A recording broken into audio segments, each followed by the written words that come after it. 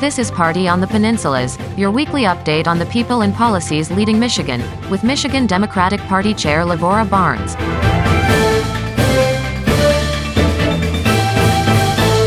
Welcome back to Party on the Peninsulas.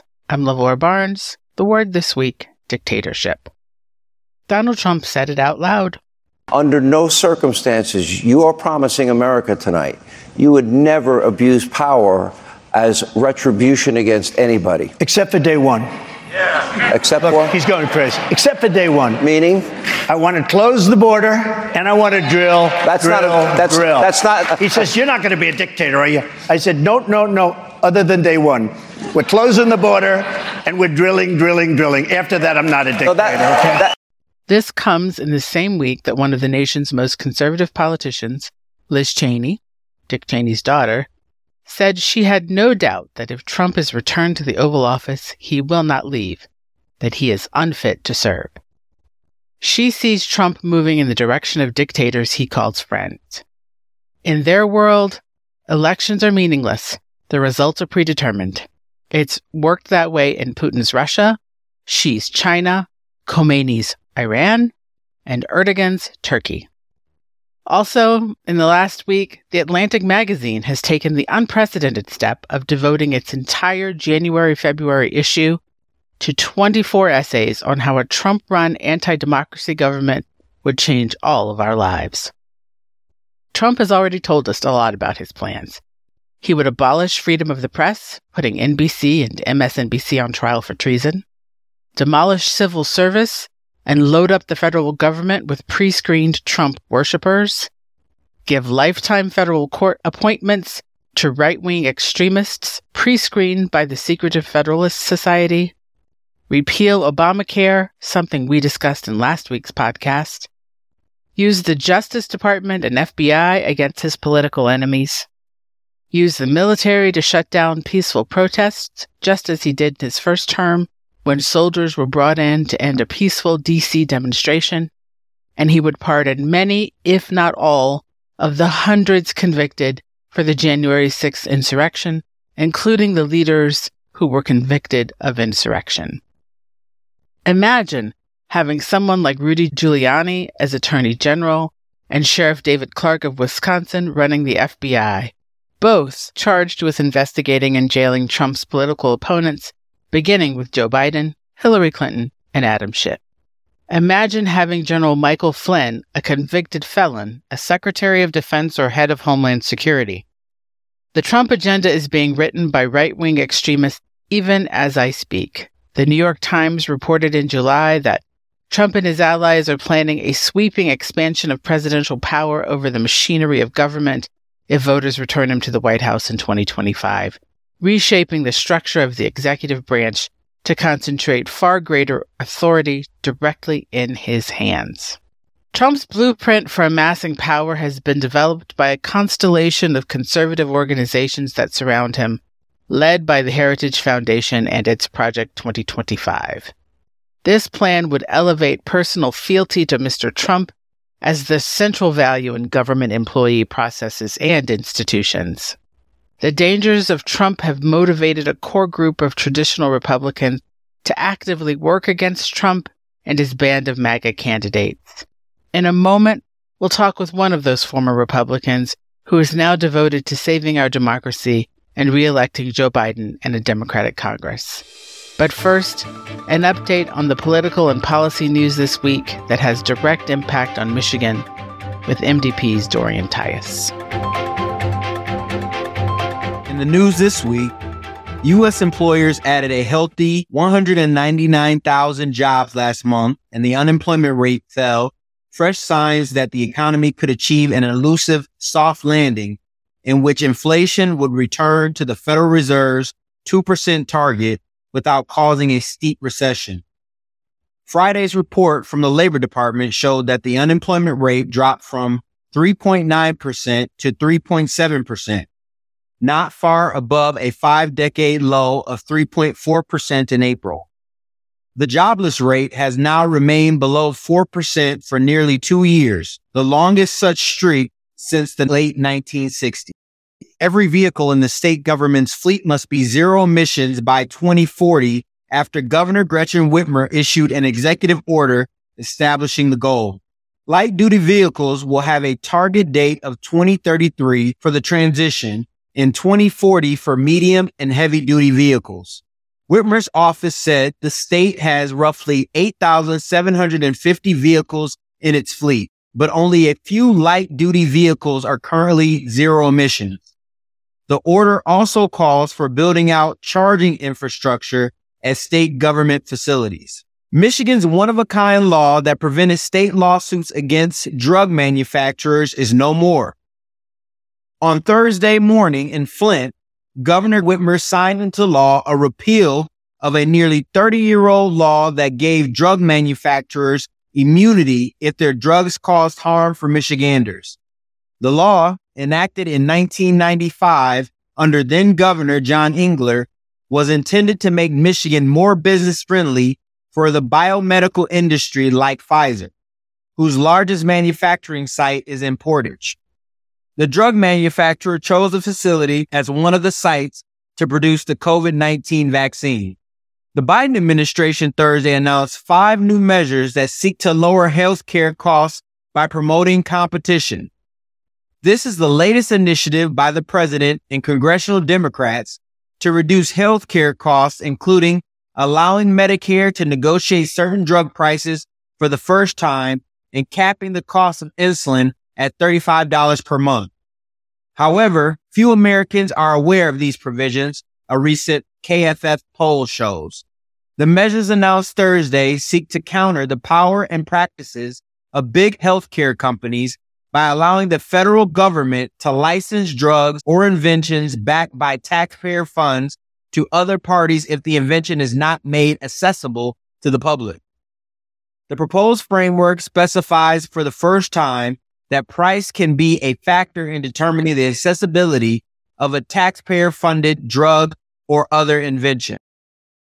The Michigan Republican Party filed suit Friday against the trust that controls its former Lansing headquarters, and a bank has warned the party that it is in default on a more than $500,000 line of credit. The lawsuit filed by GOP Chairwoman Christina Caramo in Ingham County Circuit Court effectively pits Caramo against a group of former party leaders and longtime donors who govern the trust. It comes 11 months before the November 2024 presidential election.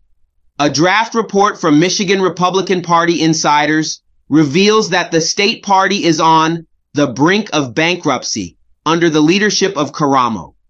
In only a matter of a few months, the party is essentially non-functional, and worse yet, the party and others associated with the party are now facing potential civil and criminal consequences for breaking laws, the report says. A Republican state lawmaker and former county sheriff was accused by his longtime wife of physical and emotional abuse during their more than 50 years of marriage in divorce documents filed last week in Livingston County Circuit Court. Sheila Bazat, wife of State Representative Bob Bazat of Howell, said in her divorce filing she has, quote, suffered mental, emotional, and physical abuse throughout the years of their marriage. In a response filed with the court, Bazat, a second-term lawmaker in the Michigan House and prominent figure in Livingston County politics, admitted there had been a breakdown of the marriage, but denied his wife had suffered from any sort of abuse throughout their half-century of matrimony. Governor Whitmer has signed bipartisan legislation aimed at ensuring Michiganders have a transparent, responsive state government. The bills will require public officials and candidates seeking elected office to file financial disclosure reports with the Department of State. The bills ensure Michiganders have a transparent, open government by requiring public officials and candidates seeking elected office to file financial disclosure reports with the Department of State. Officials and candidates will also be required to file certain information pertaining to their spouse. The few Republicans hoping to be Michigan's next U.S. Senator grew again during the week, with multimillionaire Sandy Pensler declaring his candidacy. In doing so, he joined a circular firing squad that has the candidates attacking the character and qualifications of each other. Peninsula attributed the country's moral decline to his professional politician opponents, calling them out for not taking on the tough issues because they're afraid of losing their jobs. Also during the week, former Congressman Mike Rogers said all of his opponents, quote, run for office for all the wrong reasons. And they end up looking a lot more like George Santos than any statesman you'll see. The Gander reported during the week that Rogers, Peninsula, and Peter Meyer have made calls to repeal the Affordable Health Care Act, which would result in millions of Michiganders being denied care or losing health insurance. Rogers voted against the Affordable Care Act and described it as a disastrous law. Meyer signed a pledge to repeal the Affordable Care Act. Peninsula called the Affordable Care Act a disaster and said he'd repeal it. A repeal of the ACA means 1.3 million Michiganders would lose their insurance, and about 1.8 million with pre-existing health conditions could lose critical protection. Links to these stories and other articles of interest are on our website, partyonthepeninsulas.com. For Michigan Democratic Party headquarters in Lansing, I'm Dorian Tyler. Thank you, Dorian. Jeff Timmer used to define what it meant to be a Republican in Michigan. He was the tactician behind multiple successful political campaigns. He ran the state's Republican Party as executive director. He led the gerrymandering of the state in order to give Republicans perpetual control of the legislature and congressional delegation. Today, he is a senior advisor to the very openly Never Trump group, the Lincoln Project, an alliance of some of the nation's best Republican campaign operatives who are now devoting their efforts to stopping the new mega Republican Party. Timmer talked with our Walt Sorg about his personal evolution and about the larger movement of former top Republicans to stop Trump. Jeff Timmer, welcome to a place where you probably thought you'd never be, a Democratic Party podcast. It's been a long, strange, winding road I've followed this last decade or so. How did you go from executive director of the Michigan Republican Party to a senior advisor with the Lincoln Project devoted to keeping Donald Trump out of the White House? I guess the long story short was the Kansas City Royals fired Rush Limbaugh and he went back to talk radio. God told Pat Robertson to run for president. The internet and cable news exploded, and my former party lost its stinking mind. It was accelerated in 2010 with the rise of the Tea Party in a whole new generation or sect of candidates. And I look back in Michigan, and that's really when I think Trumpism, what's now recognized as Trumpism, started to take root. And that's not to say that everybody who was part of the Tea Party is a crazy Trump MAGA, but the people like former Republican National Committee man and State Representative Dave Agema. I look at his public proclamations back in 2010, 2011, 2012, and they're very much like the Trump world or the Moms for Liberty or Proud Boys today. And so I think the party was moving in this direction, very theological, very non-ideological, non-public policy related, more social engineering long before Trump. Trump was a catalyst, gasoline poured on a fire that had been slowly burning and was starting to burn faster anyway. When you were deeply involved with the Republican Party, you were in effect running it on a day-to-day basis. The party was, one, a strong competitor, winning a lot of elections, and two, it was financially solvent. Today, it is neither. In fact, it is now being reported that the party's on the verge of bankruptcy. When you look just north of the Capitol down Seymour Avenue to the former headquarters of the party, what do you see?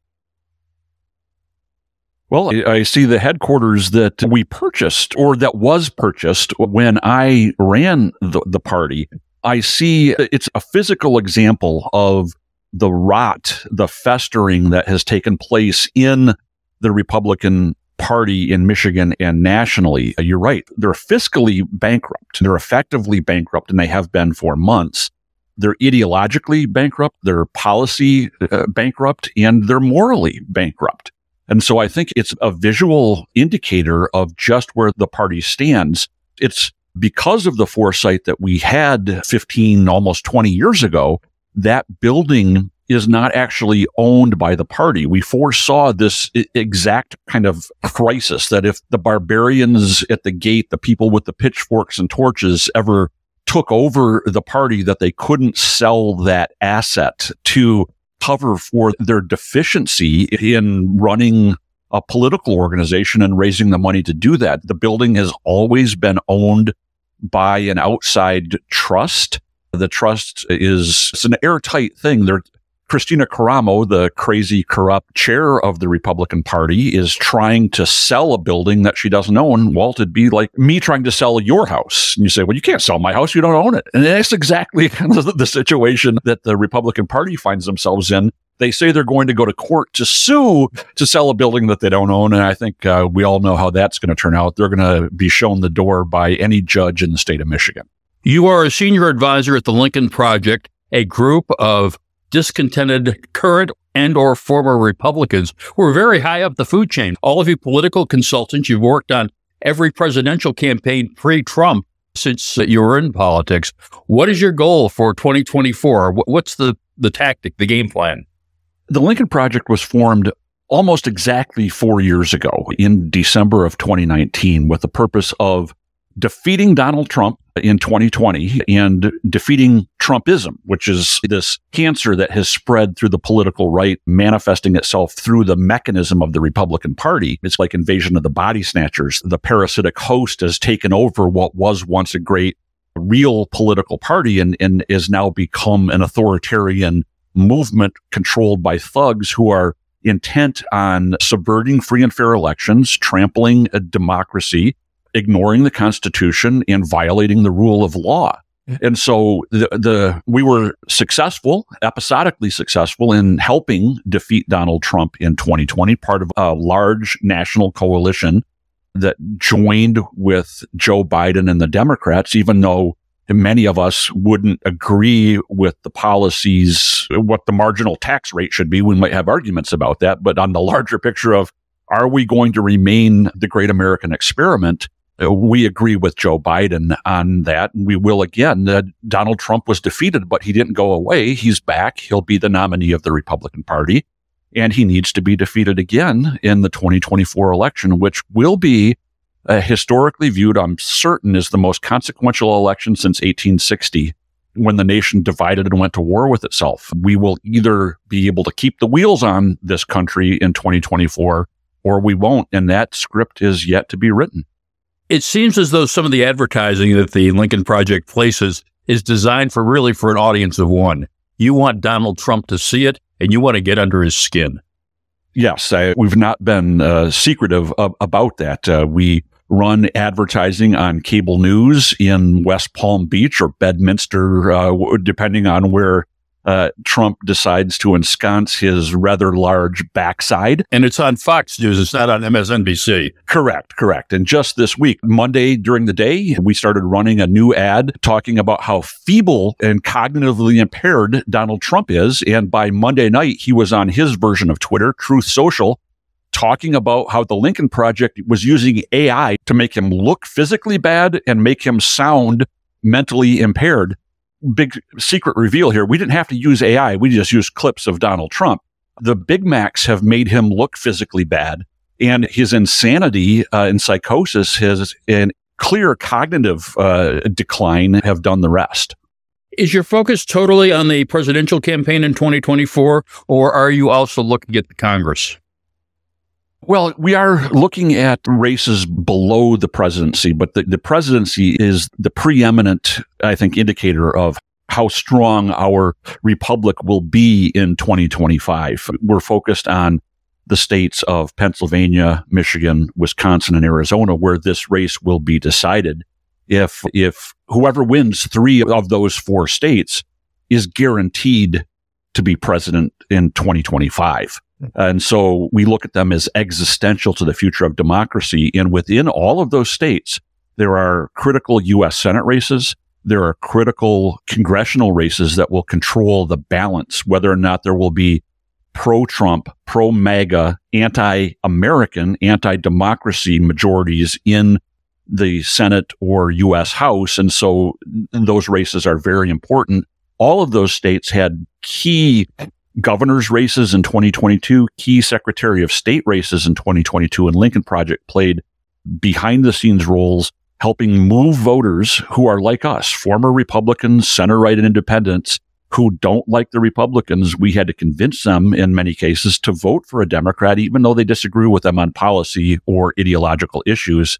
And again, we helped play a role in helping elect Gretchen Whitmer in Michigan, Josh Shapiro in Pennsylvania, Tony Evers in Wisconsin, and Katie Hobbs as governor of Arizona. And it also makes for some very strange relationships at times, or unusual. You are teamed in a podcast with the former 18-year chair of the Michigan Democratic Party, Mark Brewer. Again, something you probably never saw coming. I come from an era of politics, and I think most of the country would like to return to that era of politics where we might have been political foes, but we were never enemies. We agreed on the problems. We disagreed on the steps to fix those problems, and that's where our politics was centered, on what should be the way to make our schools better, what should be the way to improve our roads, what should the tax rate be, how much should government spend, how big should government be. Those were the kind of battles we had in those days. You could agree or disagree and still be able to work together to find that compromise that our politics in Michigan and nationally has long thrived on. Bipartisan, in the end, reforms in solutions to problems that help. There's a role for government, and it's very important, I think, that we get ourselves back to a place where we can have those kinds of arguments again. We can't have every election be this constant conflagration of, will democracy be viable the next day after the election? And that really involves, does the losing side consent to be governed by the winning side? And that is where things have fallen apart since November of 2020, when Donald Trump and the Republicans lost and just have effectively refused to accept those results. Government cannot function, and the Republic cannot survive under those circumstances. As long as we're playing a little bit of true confessions here, you and your good friend Bob LaBrant were probably the two chief drivers of gerrymandering in Michigan in 2001 and 2011, and yet the two of you have come around to the other side and support the reform that was enacted by Michigan voters in 2018. We have, and there's, I guess there's been an evolution there in the way that is seen. In 2001 and 2011, we were playing hardball power politics, using the rules as they existed to try to manipulate the outcome to benefit our side. That's what politics has historically done. The two opposing sides have tried to gain more than their opponents through the political process. And we thought that's what we were doing. I think when you look at an issue like gerrymandering and the effect it has had, when we started this conversation, I talked about the evolution of the party from a secular Chamber of Commerce focused, fiscal policy driven Republican Party to a theocratic movement today. And I think that's because the large number of safe, what quote unquote safe districts for Republicans, where you just have to win a primary and you're guaranteed election in November, be it in the legislature or in Congress, has helped drive extremism on the political right. And to be fair, on the political left, there's a huge number of districts across the state and across the country where the candidates who are ultimately elected in November are only concerned about placating voters in August or whenever their state's primaries are held.